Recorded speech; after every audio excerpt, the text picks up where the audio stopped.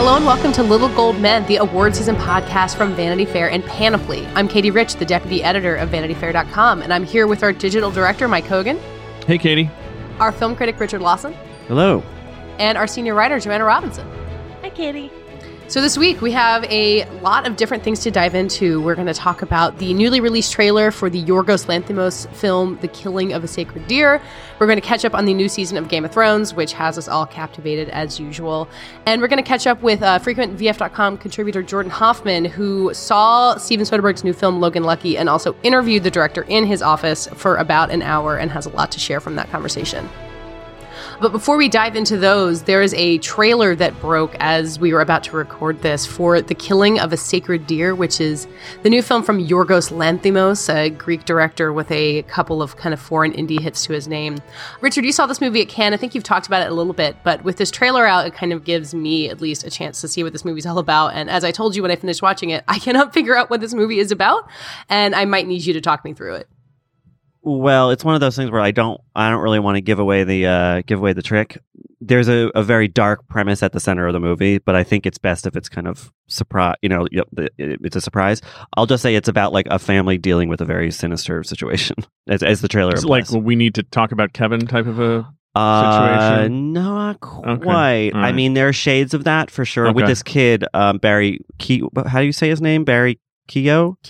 Kogan? I don't know. Well, this is the first name we need to learn to pronounce for award season. Maybe not. Right. It's always a few Is of those. Saoirse Ronan coming back? Because I do remember how to spell her name. I was excited. I guess it's Keegan probably. Anyway, people might recognize him from Dunkirk. And this is not his Killing of the Sacred Deer and Dunkirk. He's been in stuff prior to this, but these are the first kind of two really big things. One thing that he was in that was really small, that's not even come out in the U.S. at all, I think they might have a distributor, is a movie called Mammoth with Rachel Griffiths that was at Sundance 2 years ago that he's really remarkable in. I think that might have been his debut. Anyway, he's an actor to watch, and he... In Sacred Deer, as the trailer suggests, is a kind of really menacing force, but it kind of offset by this kind of cherubic face. So he's an interesting presence in the movie. And you got Nicole Kidman, you got Colin Farrell returning with Yorgos from The Lobster, which that's encouraging, and Alicia Silverstone. That's right. Is this the big Alicia Silverstone comeback that I've been waiting for? I was really excited for that. People who were listening before Cannes, I mentioned it quite a few times. She's only in a couple scenes. That's right. She's Okay, very good in them. She's very good in them. And Colin Farrell, is doing a really similar thing to the stilted, kind of very monotone performance that he gave in The Lobster, which really everyone in that movie was giving. Yeah. And Nicole Kidman sort of does that, but she also, as she always does, kind of adds something extra. She's really good. This is the next thing in her remarkable year. She had 4 things at Cannes. We've seen some of the stuff she's done this year, Big Little Lies. So this is, what she's up to now, and it's just another good performance. So we're seeing. I found the movie kind of definitely too kind of unrelentingly bleak for me at Cannes at the time. Right. The world has gotten markedly better, obviously. The world is in such a better place. Now maybe we'll enjoy escaping to this everything's world. Great. Actually, this world might seem totally great now in comparison to the real world. At this point, honestly. Yeah. So, okay. But I don't know, what does it look to you guys like it has an Oscar potential? I mean, The Lobster was nominated, right? So... Yeah, The Lobster was kind of a surprise, feel-good indie story because, it opened at Cannes like a year and a half before the Oscars where it was nominated, and it stuck with people. So it seems to me like if this movie has a similar power as kind of like a bleak alternative to whatever the Oscar bait is, it seems totally possible, especially with this great Nicole Kidman narrative that I think everyone's really rooting for her and excited about what she's doing. So why not kind of use that power? Yeah, for sure. I mean, I think that, it'll be curious to see, obviously with the Academy changes towards more diversity, like hopefully we'll see more on that front, but it's also a younger group of people. And so maybe something that's really dark and edgy like this and not, traditional awards prestige, though it has, prestigious actors in it or whatever. Maybe it'll kind of catch fancy because it, while dark movies do win at the Oscars or get nominated, it's rare that something, not to spoil anything, this dark gets in there. Well, and to be clear, The Lobster was nominated for screenplays, so it's not like, Which, this makes it, would be like a repeat Best Picture thing or anything like that. No, and the screenplay Oscar, I feel like, is in one of the categories where people go a little further afield. Sure. They're a little riskier with their choices. By the way, sounds like this won't happen, but imagine if is this a horror? Is it at some level a horror? They're kind of pitching it as a thriller. Yeah, it's some weird place between those two things. Because my favorite, maybe slightly likely possibility this year is that it'll be the first year that 2 horror movies are nominated for Best Picture if we have Get Out and Mother. Right. But if this one comes in, it could be 3. That's we go right. from 1 to 3. Speaking of Get Out getting nominated, do you remember back after the Oscars we were trying to figure out Moonlight winning versus, La La Land and talking about the balloting system? They're still trying to figure out that. Well, there was this kind of independent film writer named Daniel Joyaux who wrote a piece that we talked about on this podcast. He wrote something else that, I don't know, we can tweet out or something about why he thinks we've already seen 3 or 4 Best Picture nominees so far this year, even though it's not even Labor Day. And he made a compelling case about how the voting works now. So people should go read that. We'll link to it. But what are the other ones besides Get Out? I would totally agree on Get Out. Get Out, Dunkirk, which I think for sure those 2. Okay. And then I sort of wavered with him a little bit. He talked about the Emoji Movie? Yeah, the Emoji Movie. Dark Tower, King Arthur. So there was 5. No, he also brought up Big Sick and Detroit. And Big Sick, he made compelling case for that. But I think that movie was not quite the hit it needed to be in order to last in people's minds, when is voting, December, for nominations. And then Detroit, that didn't quite catch either the way that they won't give up on Detroit. We know that there will be a campaign, so you never know, but it just depends on how many other, I guess, good movies come out. Yeah And he was explaining in the piece about how there's a new rule where a movie has to get a certain amount of 5% of number 1 votes on the nominations top 10 list from each voter. So that kind of has shut out smaller films in a way. But now that there's a more diverse group, maybe we'll. So anyway, it's a good read. We'll link to it. Okay, great. Yeah, but I don't know. Killing of a Sacred Deer. I don't know if that's Best Picture, but people should keep an eye on it and definitely plan on doing something happy afterward, or just having a lot to drink or something. And not reading the news. Right.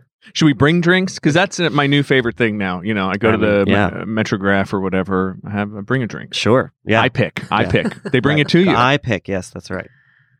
Saving theatrical movies. This year, I'm going to eat better and spend less time and money at the grocery store thanks to ButcherBox. ButcherBox is the meat delivery subscription that gives me more time for what matters most. Each month, they send a box of the highest quality meats for a better price than the grocery store, which gives me more time to spend cooking and sharing delicious meals with friends and family. Each month, ButcherBox ships a curated selection of high-quality meat right to my home. All meat is free of antibiotics and hormones.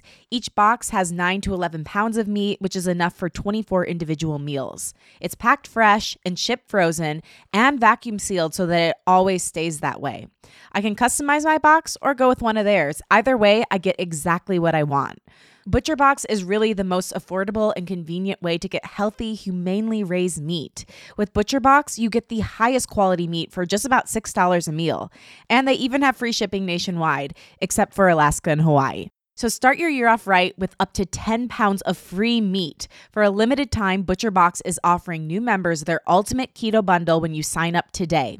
That includes 1 pork butt, 2 pounds of ground beef, and 3 pounds of bone-in chicken thighs for free in the first box by going to butcherbox.com/cadence. That's butcherbox.com/cadence. So we wanted to take this time to catch up on maybe the only thing everyone is talking about in America other than the news, which is Game of Thrones, as usual. It's there as we record this, there are 2 episodes left in the season. It's a short one as HBO splits up its technically final season into 2.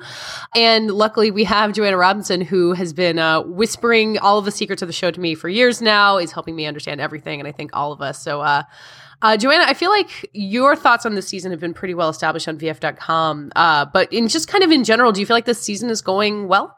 I feel like it was going really well for the first half, and my sense among the fandom and even amongst like other critics is that this last week's episode, which was episode 5, sort of showed, I don't know, the seams a little bit too broadly in terms of them really trying to move us from one dazzling spectacle to the next. So this upcoming week is episode 6, which is like another battle episode. Episode 4 was a battle episode. And so I think they struggled a little bit with the transition, and you're really seeing, I don't know, the different kind of show it is now, which is like they're in their comfort zone when they're showing you amazing dragons and all that kind of stuff. And then when they have to do the character driven dialogue heavy scenes, they are struggling a little bit. So, yeah. Joanna, do we know how much of the plot now is being driven by George Martin versus Dan and DB? We don't know. I mean, I could not give you a percentage. We do know, thanks to Vanity Fair cover story from a few years ago, that they did go to a hotel in Santa Fe, I think, and sit down with George, and he outlined major beats, but I don't know how many of those beats there were. And I actually don't know how many of those beats they're hitting. If they're smart, they're hitting all of them. But, we all know that they've taken sort of their own path to getting there. So I don't know. And if I had to guess, like, I feel like I can tell sometimes when it's like a Martin story, when it's not. Maybe I can't. But like the stuff with Hodor that happened last year, which everyone really, really loved, that's a George R. R. Martin thing. Yeah. Well, what do you think about, can I just do a big spoiler alert? Please step over to your device and shut it off if you don't want to hear about things that happened in the last episode. This is to all the Twitter people who complain that we don't give long enough spoiler alerts. Okay, can I just ask you, when they go north of the wall, do you think when Jon Snow goes north of the wall, is that George Martin? I don't think so. See, that's my gut too. That's what my gut is too. Yeah, I think this is just them being like, oh, they love it when we do ice zombie battles. We'll do one and we'll give them, so many characters they love going. So you're not into the whole Magnificent Seven, getting the band together, trip above the wall. Well, what I've been saying is that I'm not a fan of how they put it together, because it seemed pretty clumsy to me. Because the Hound and Beric Dondarrion, those guys just kind of happened to be there, and also the plan is crazy, right? The plan is so bad, and also like Gendry is just like shows up and he's like, "No, I don't know how to use a sword," and they're like, "Great, come on up." Yeah. But north like, you of the saw wall. him with that hammer. That hammer's pretty intense. I know, but it was just like I don't know. I mean, I was straining credulity, and I really am not watching in a hypercritical way. It's basically my escape from like our world that's actually 3 times as hellish as Game of Thrones now. But even I was like, come on. Like, why? The whole Snow's 11 thing was a little bit like... Yeah. So I don't know if I think they put it together in anything resembling like an elegant way, but there's still a chance for them to pull the actual episode off. This upcoming episode 6, 71 minutes long. So it's basically a movie, and the finale is 81 minutes long. So like basically we have 2 little movies coming at us for the final 2 episodes of the season. And it's going to be predominantly this ice battle north of the wall, so with 7 characters that we care about, or to varying degrees. Well, it'll probably be great. I thought that it was, I mean, I love the show so much in general, but I thought that what was going to happen was we were going to go and beat the crap out of Cersei and then go north of the wall. Like, that's what I was looking for. I thought that this half season or whatever was going to end with Cersei being like lit on fire, which I was actively looking forward to, I'm afraid to say. But it seems like that is all mixed up now, which is probably good that they didn't just do what I expected them to do. They've never done anything I expect them to do. Well, I think what they're worried about, and I don't know how Martin plans to deal with this, but I think what they don't want to give us is a final season where it's just all the good guys versus ice zombies. Because that's true. Really, that seems sense. So boring to be like, here's all of the characters you like versus CGI elemental force of evil. And so I think they're trying to make it credible that Cersei is still in the game, and they're kind of stalling in order to get there. Well, and I think they're doing a good job of keeping Daenerys as an ambiguous figure too, because I think throughout her rise, there's always been this kind of little hints of like, oh, but she's kind of mad for power, and I like that they're keeping that in there too. Even though I think she is gonna being positioned as the hero alongside Jon Snow, I think they're gonna keep playing with that until the very end. I hope so. Yeah, I mean, like, my dream is that they somehow figure out.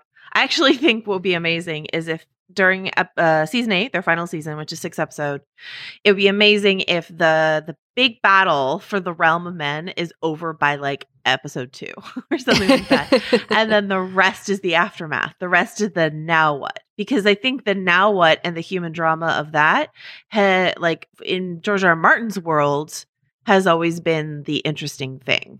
I think probably the millions and millions and millions of people who watch Game of Thrones don't want that, and they just want like dragons roasting ice zombies. But we can't watch that for 6 episodes, right? So I don't know. I'm curious. It's funny because it sounds, on one hand, we're saying that they're rushing now because they have so much plot to do. On the other hand, it's kind of like there's not actually that much plot. There's like 2 big wars that have to happen. I mean, presumably the wars will be long and complicated, but there's definitely going to be a battle in like basically every episode from here on out. I don't know. It's very interesting. Yeah, there's a very Luke and Leia thing going on with Daenerys and Jon Snow that clearly they're not going to allow to be that uninteresting. They're going to obviously stir that up a lot more before we're all done. I mean, the longing looks you mean they're not going to figure out that they're related and just leave it alone? Well, whether they figure out they're related, they're not going to just be like, great, let's go arm in arm. Like, it's got to get more complicated than that for George R. R. Martin, right? I would think so. Yeah, for George, and I think that's actually the thing I'm most looking forward to, even though, Mike Hogan and I have had fights before over how interesting of a character Jon Snow is or isn't, but like the Daenerys Jon Snow incest/love story is so fascinating to me because there are so many people out there who are quote unquote shipping it, who either, even if they have realized that there's incest there, or if they don't like get obsessive and read all of our articles and stuff like that and are just watching at home, haven't realized that. But that means that like, I don't know, the cover of the magazines when season 8 comes out, it's going to be Kit Harington and Emilia Clarke in like a romantic clinch. And it's like, this is an aunt and her nephew. You know what I mean? It's like, is that what you're shipping? Like, that's so George to me. Like, here's 2 attractive people that are heroes that you like and they fall in love. And then there's like, Luke and Leia, at least never like, you weren't really rooting for them because you were always rooting for Han and Leia. But this way, like people are really rooting for it. And then they're going to have to look in the mirror and be like, am I cool with an aunt and a nephew being in love? So, well, it would be interesting if it ended up being the battle of the 2 incestuous couples, at the very end. Yes, the Lannisters and the Starkarians. It's just an incest mess. The incest melee. I would, and I think Katie's right. I think the most interesting thing they could do is if it becomes then somehow a fight between Jon and Daenerys. And that would be, I think, really hard for us to figure out. But I don't know how that's gonna. I mean, we'll see. They'll surprise me somehow. But like, Jon doesn't want the throne, so I don't know what they would be fighting over. Sansa wants the throne. Yeah, Sansa wants it all. So, well, we're still talking about it. But I did want to ask you guys about something interesting that I heard Andy Greenwald say on his podcast the other day is that he feels, he and Chris Ryan spent a lot of time criticizing Game of Thrones, and they have gone from being like, of the camp that's like, this is all awesome, everything's great, to like being actually quite critical this season. And Andy said something where he was like, I feel like Thrones is post-criticism. And I feel that too. Like, honestly, I don't think it even matters. The show could be terrible for the next 2 weeks and for all 6 of the episodes, and it's still just going to be the most popular thing in the world. Like it's a destination and event now, and less of like a work of art to be criticized. And I was wondering what you guys think of that. Yes, I agree. I mean, there's no reason to get overly critical about it when you're watching it at this point. It's just a big event. It's like the Super Bowl, it's just like a fun thing to look forward to on Sunday. And it's good enough. I mean, it's awesome. Like, it looks cool, and even the parts that are bad are kind of funny at this point. So what, I mean, that's how I feel. My feeling is like, it's a freaking fantasy show about dragons. Like the seriousness that people take it, including possibly some of the people in the creative team, is uncalled for. It's just like, let's just sit back and enjoy this wonderful, crazy thing. And it's had moments when I've in past seasons when I think it's really been really thoughtful and kind of quiet and beautiful, and that could happen again. Like there are more episodes. There's time. I find myself missing a little bit of this sort of slower pace, but like I'm also like I'm wrapped every Sunday night. So I shouldn't complain or can't complain. And I mean, for Katie and me, who I don't know, it's almost hard. I would think for us, Katie, to even think of it as a show, given like the way in which we it's work a around lifestyle. It. Right. It's our That's entire true. everything on a Sunday. But I mean, and that's really interesting to me. And I guess the only thing I would say is that the final episode, if that's terrible in some way, then it might like get, I don't know, the Lost reputation where they're like, oh, it was Sure. great for 8 seasons, and they really fumbled it on the goal line or whatever. Yeah, but and wasn't- it's hard to imagine that there won't be something that people will think they fumbled it on the goal line. Like it's just Right. it's so much to so many people. Right, but from like MASH to The Sopranos, that's always been a thing of like the Yeah. crappy last episode. I think it's impossible to satisfyingly end a phenomenon like this, probably, maybe. Yeah. I mean, Breaking Bad is probably the only show that ever, like from start to finish, was like successful in my opinion. Yeah. But I think that this show is not like Lost, where the whole basic point of it was like, let's resolve this thing, and then they're like, actually, we're not going to resolve it. And Lost had been floundering for a while at that point. Yeah. I think. My worry for a Game of Thrones finale is not like necessarily disappointing resolutions of things. It's more, what if it's this like long, dragged out like end of Lord of the Rings kind of thing, where it's like they say goodbye 17 times, and because like they tend to do like, penultimate episode is the big thing, and then there's a little denouement, right?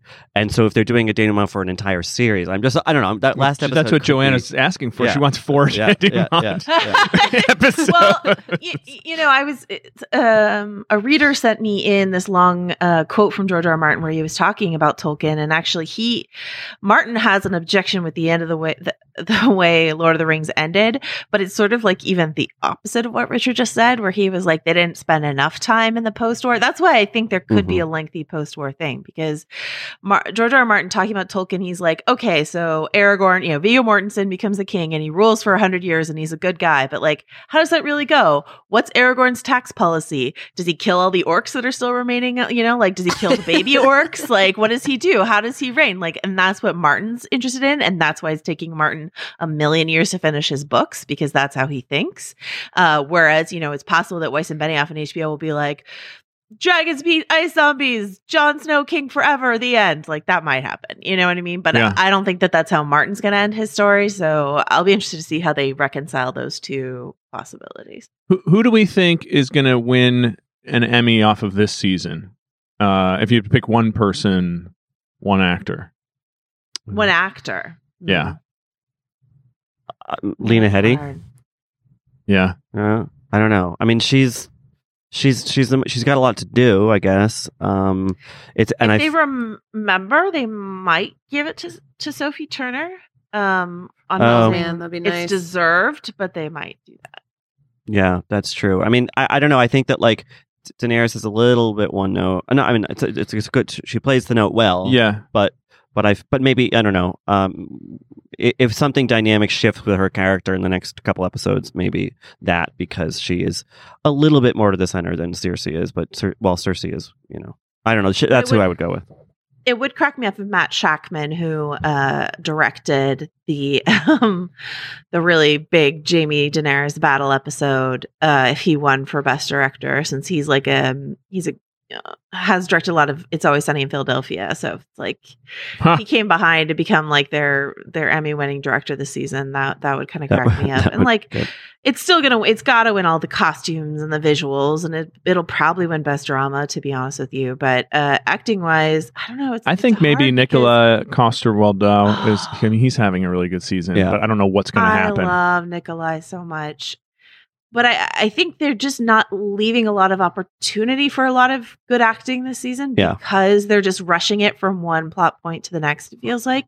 So it's more like what's happening, not how people are reacting. Like this last week's episode, spoiler alert, I guess, for this last week's episode, there's the scene between Nikolai and Peter Dinklage in the crypts of Winterfell, or of King's Landing, which to me was some of the best acting of the whole season.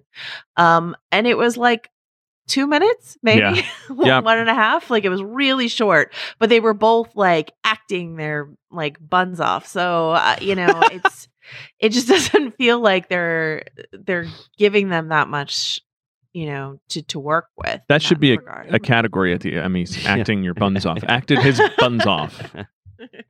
And last question about this: what about Twin Peaks? Do we think is anyone watching Twin Peaks? Do we think that Twin Peaks will have Emmy like traction the way that will it be anywhere near the universe of Game of Thrones? No.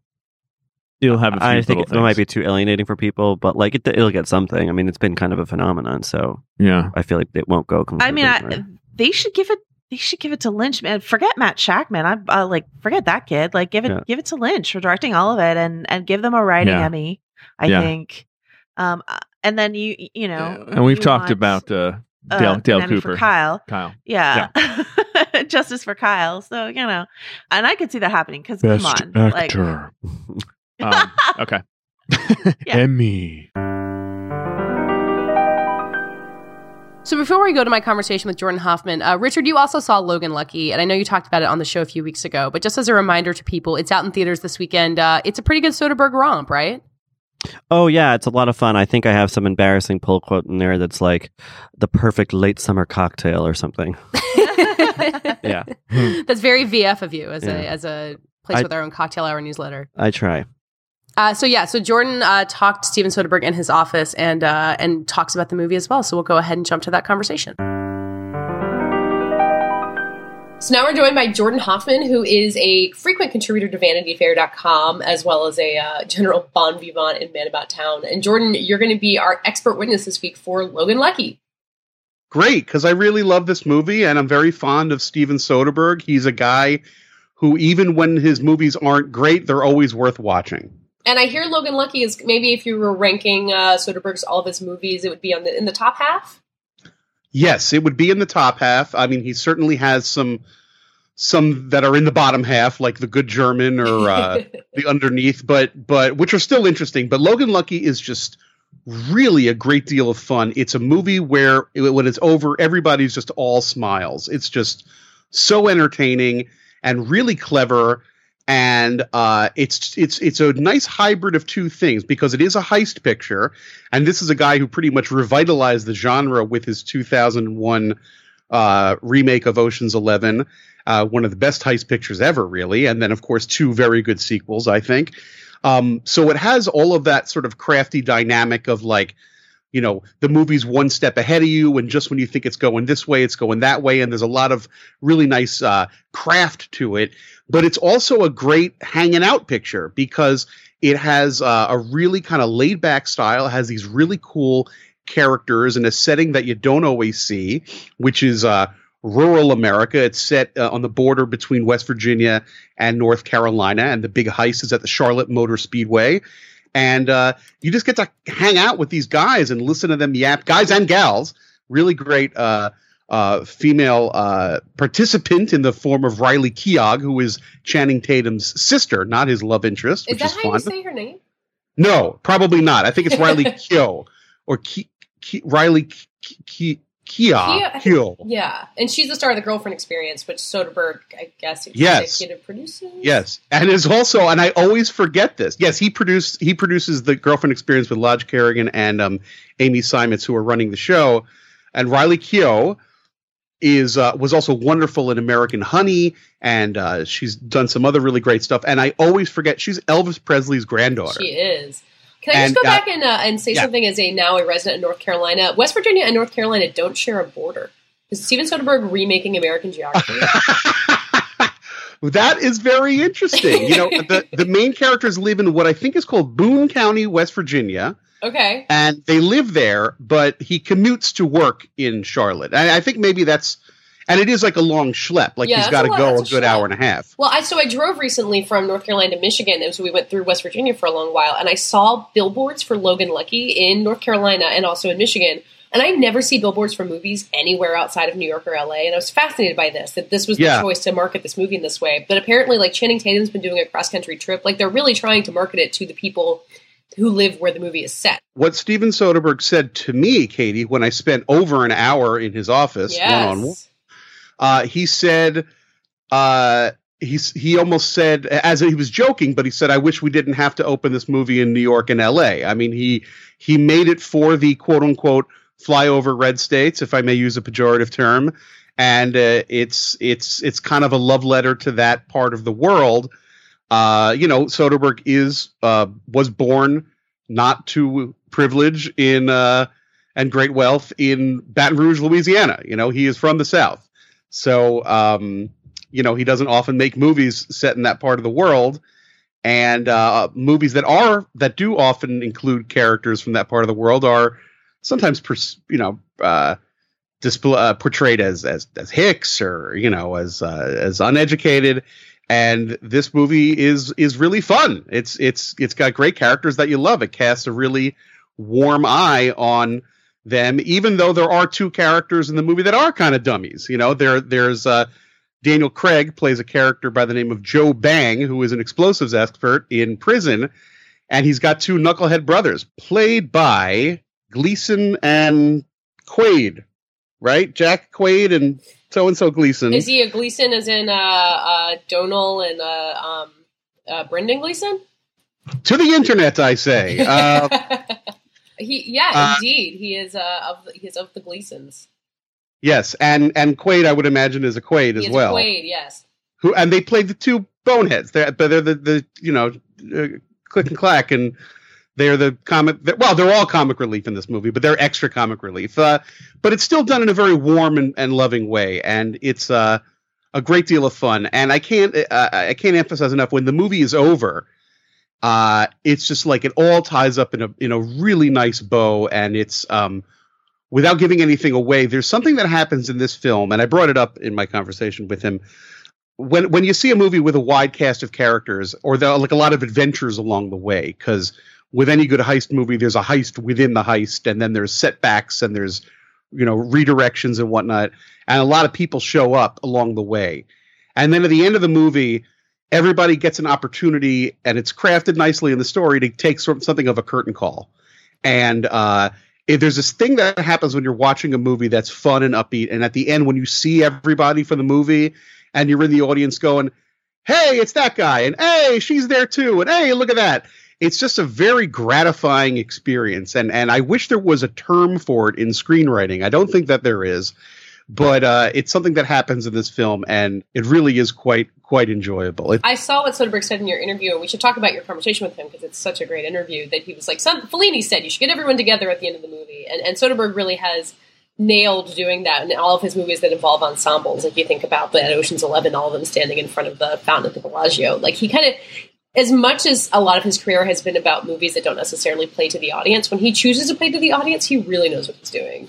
Yes, exactly. And he does it in ways that you don't necessarily see coming. And I think that's sort of his thing right now, is he does not want to make, difficult, brooding films or films that are like overly heady or complex. He wants to make audience pleasing work. I mean, think of The Knick. I mean, The Knick is just a great yarn, but it's always a little bit, it leans into genres of storytelling that can often be sensationalized, but there's always very smart grace notes happening within each scene. And a lot of that comes from the writing and just from the style of shooting, and also just from the way the performances are done. He's in a nice stride right now. And it's funny because he hasn't been doing feature film work for a while. His last film in theaters was Side Effects, which I liked, but it was not everybody's favorite.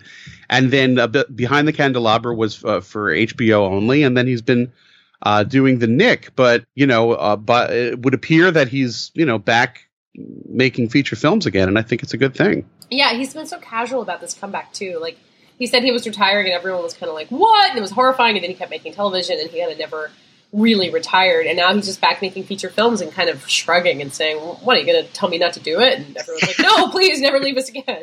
Well, it was the first question I asked him, and he did. He shrugged and he's like, what do you want from me? I say a lot of things. Don't listen to me all the time.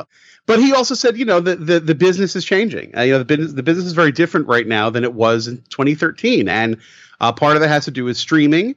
This movie, the economics of this film is very interesting. I'm not going to get into it too much because this is not an economics podcast, but he was able to, sort of pre-sell it to Amazon streaming, but still have a theatrical window. And he created a new company, which is called Fingerprint Releasing, which is just his company working directly as a distributor with the theater chains themselves. which is why they've been doing a lot of work in the so-called in the not New York, LA area. They had the premiere in Knoxville, Tennessee, because that's where AMC Theaters has their headquarters, you know, which you'd think more people would do that then. But you know, this is the first.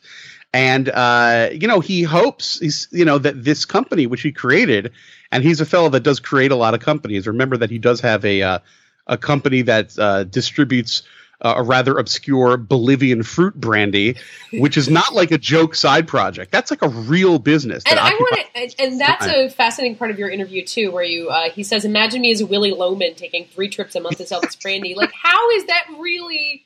How is he doing that? You never know. He could have been pulling my leg, but he seemed sincere. But just about this fingerprint. So and also he plans to do a lot more television producing, bringing like he did with Girlfriend Experience.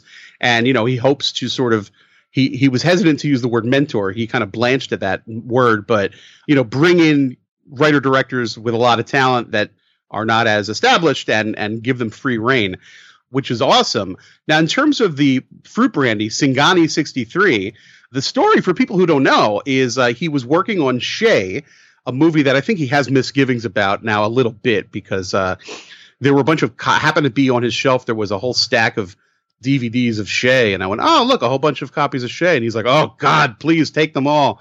It was Shay that sort of was a very big movie, and, you know, 2 parts, and, you know, a big biographical thing, and it was earmarked for Oscar glory. Didn't quite work out, and then since then he's been doing these smaller projects. So, but anyhow, it was when he was shooting Shay in Bolivia that he discovered this local fruit brandy, and he loved it and started drinking it, and there was no easy way to get it in America, so he became the importer. And, you know, this cool label, the website's really funny, there's good graphics. I mean, the guy knows design very well.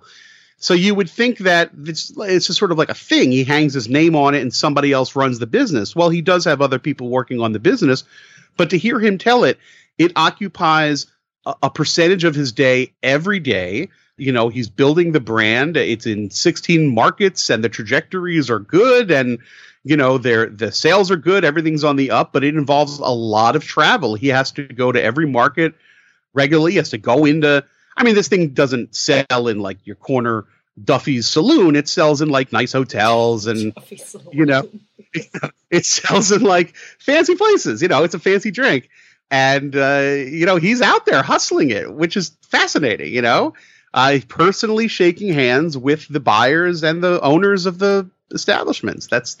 He said that, you know, I always thought this business, meaning entertainment, filmmaking, was a relationship business, but compared to spirits, it's nothing. That's a real relationship business. So all I keep thinking, just reading the reviews for Logan Lucky and your interview with him, is that, like, I just feel so glad that we still have Steven Soderbergh around, that he didn't say, like, to hell with all of you when he left filmmaking the first time. And because he's just got such a talent that is not, and a talent and an attitude about all this is not like anyone else, where he can go and make Magic Mike and then, you know, shepherd Magic Mike 2 and make this. And I'm just so lucky. I feel so lucky that we still have him. Yeah, I mean, and the origin story of this film was he was working as a cinematographer on Magic Mike XXL when the script came to him, which is another controversial story, who actually wrote the script. And just like, he just really liked it and was keeping tabs on it. And when it looked like the Nick season 3 was not working, he just had a know when to hold him, know when to fold him attitude. And just like, all right, Nick season 3 is off, Logan Lucky's on, and just pivoted right away.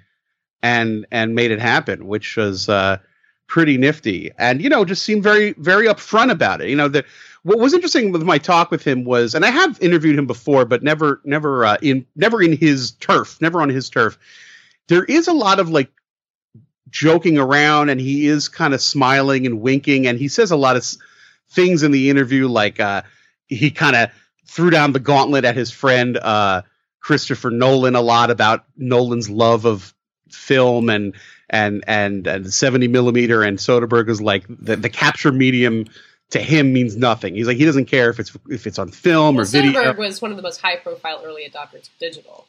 Yeah, but he was just like, it's not about his whole philosophy is not about the capture medium. It's about the edit. It's about the story. It's about the angle. And I even said to him, and this is not in the interview, but I said, come on, you're a smart guy. Don't you love going to MoMA and seeing an old print of an old movie from the 30s and hearing it go through the projector. And he's like, no, it's blurry, it's chewed up, it's crap. I don't like that at all. It's not interesting to me at all. Give me something good. So I don't know. That's his attitude toward that. Well, I'm really glad that you talked to Steven Soderbergh for us. I think you guys are two excellent talkers, and you can tell in the interview, which is now up on VanityFair.com. And so I guess we should tell everyone to go see Logan Lucky this weekend. It's not like there's anything else good out in theaters right now. Yeah, I don't know that there's anything else good, and I can tell you that even though, it is a quote-unquote independent release, it's just a good yarn. It's just with funny stuff, and Adam Driver's hilarious, and Riley Keough, and even, what's her name, Holmes. Katie Holmes is in it. She's good in it, too. You don't see her too much these days. And Daniel Craig with a Southern accent. He does this thing where he eats a lot of hard-boiled eggs in close-up. It's kind of gross. Sure. It's fun stuff. And, when I went and saw it, I was at kind of a packed press screening with a lot of people who didn't know what the heck we were getting into. And there was New York City film critics are about the hardest people in the world to please. Everybody was in the little room outside the old Dolby 88 screening room in Midtown. And everybody was kind of glowing like, wow, that was a blast. That was really a lot of fun. So a big hearty thumbs of approval from me. Well, thank you so much for joining us to talk about it, Jordan. You got it, and we'll see you next time.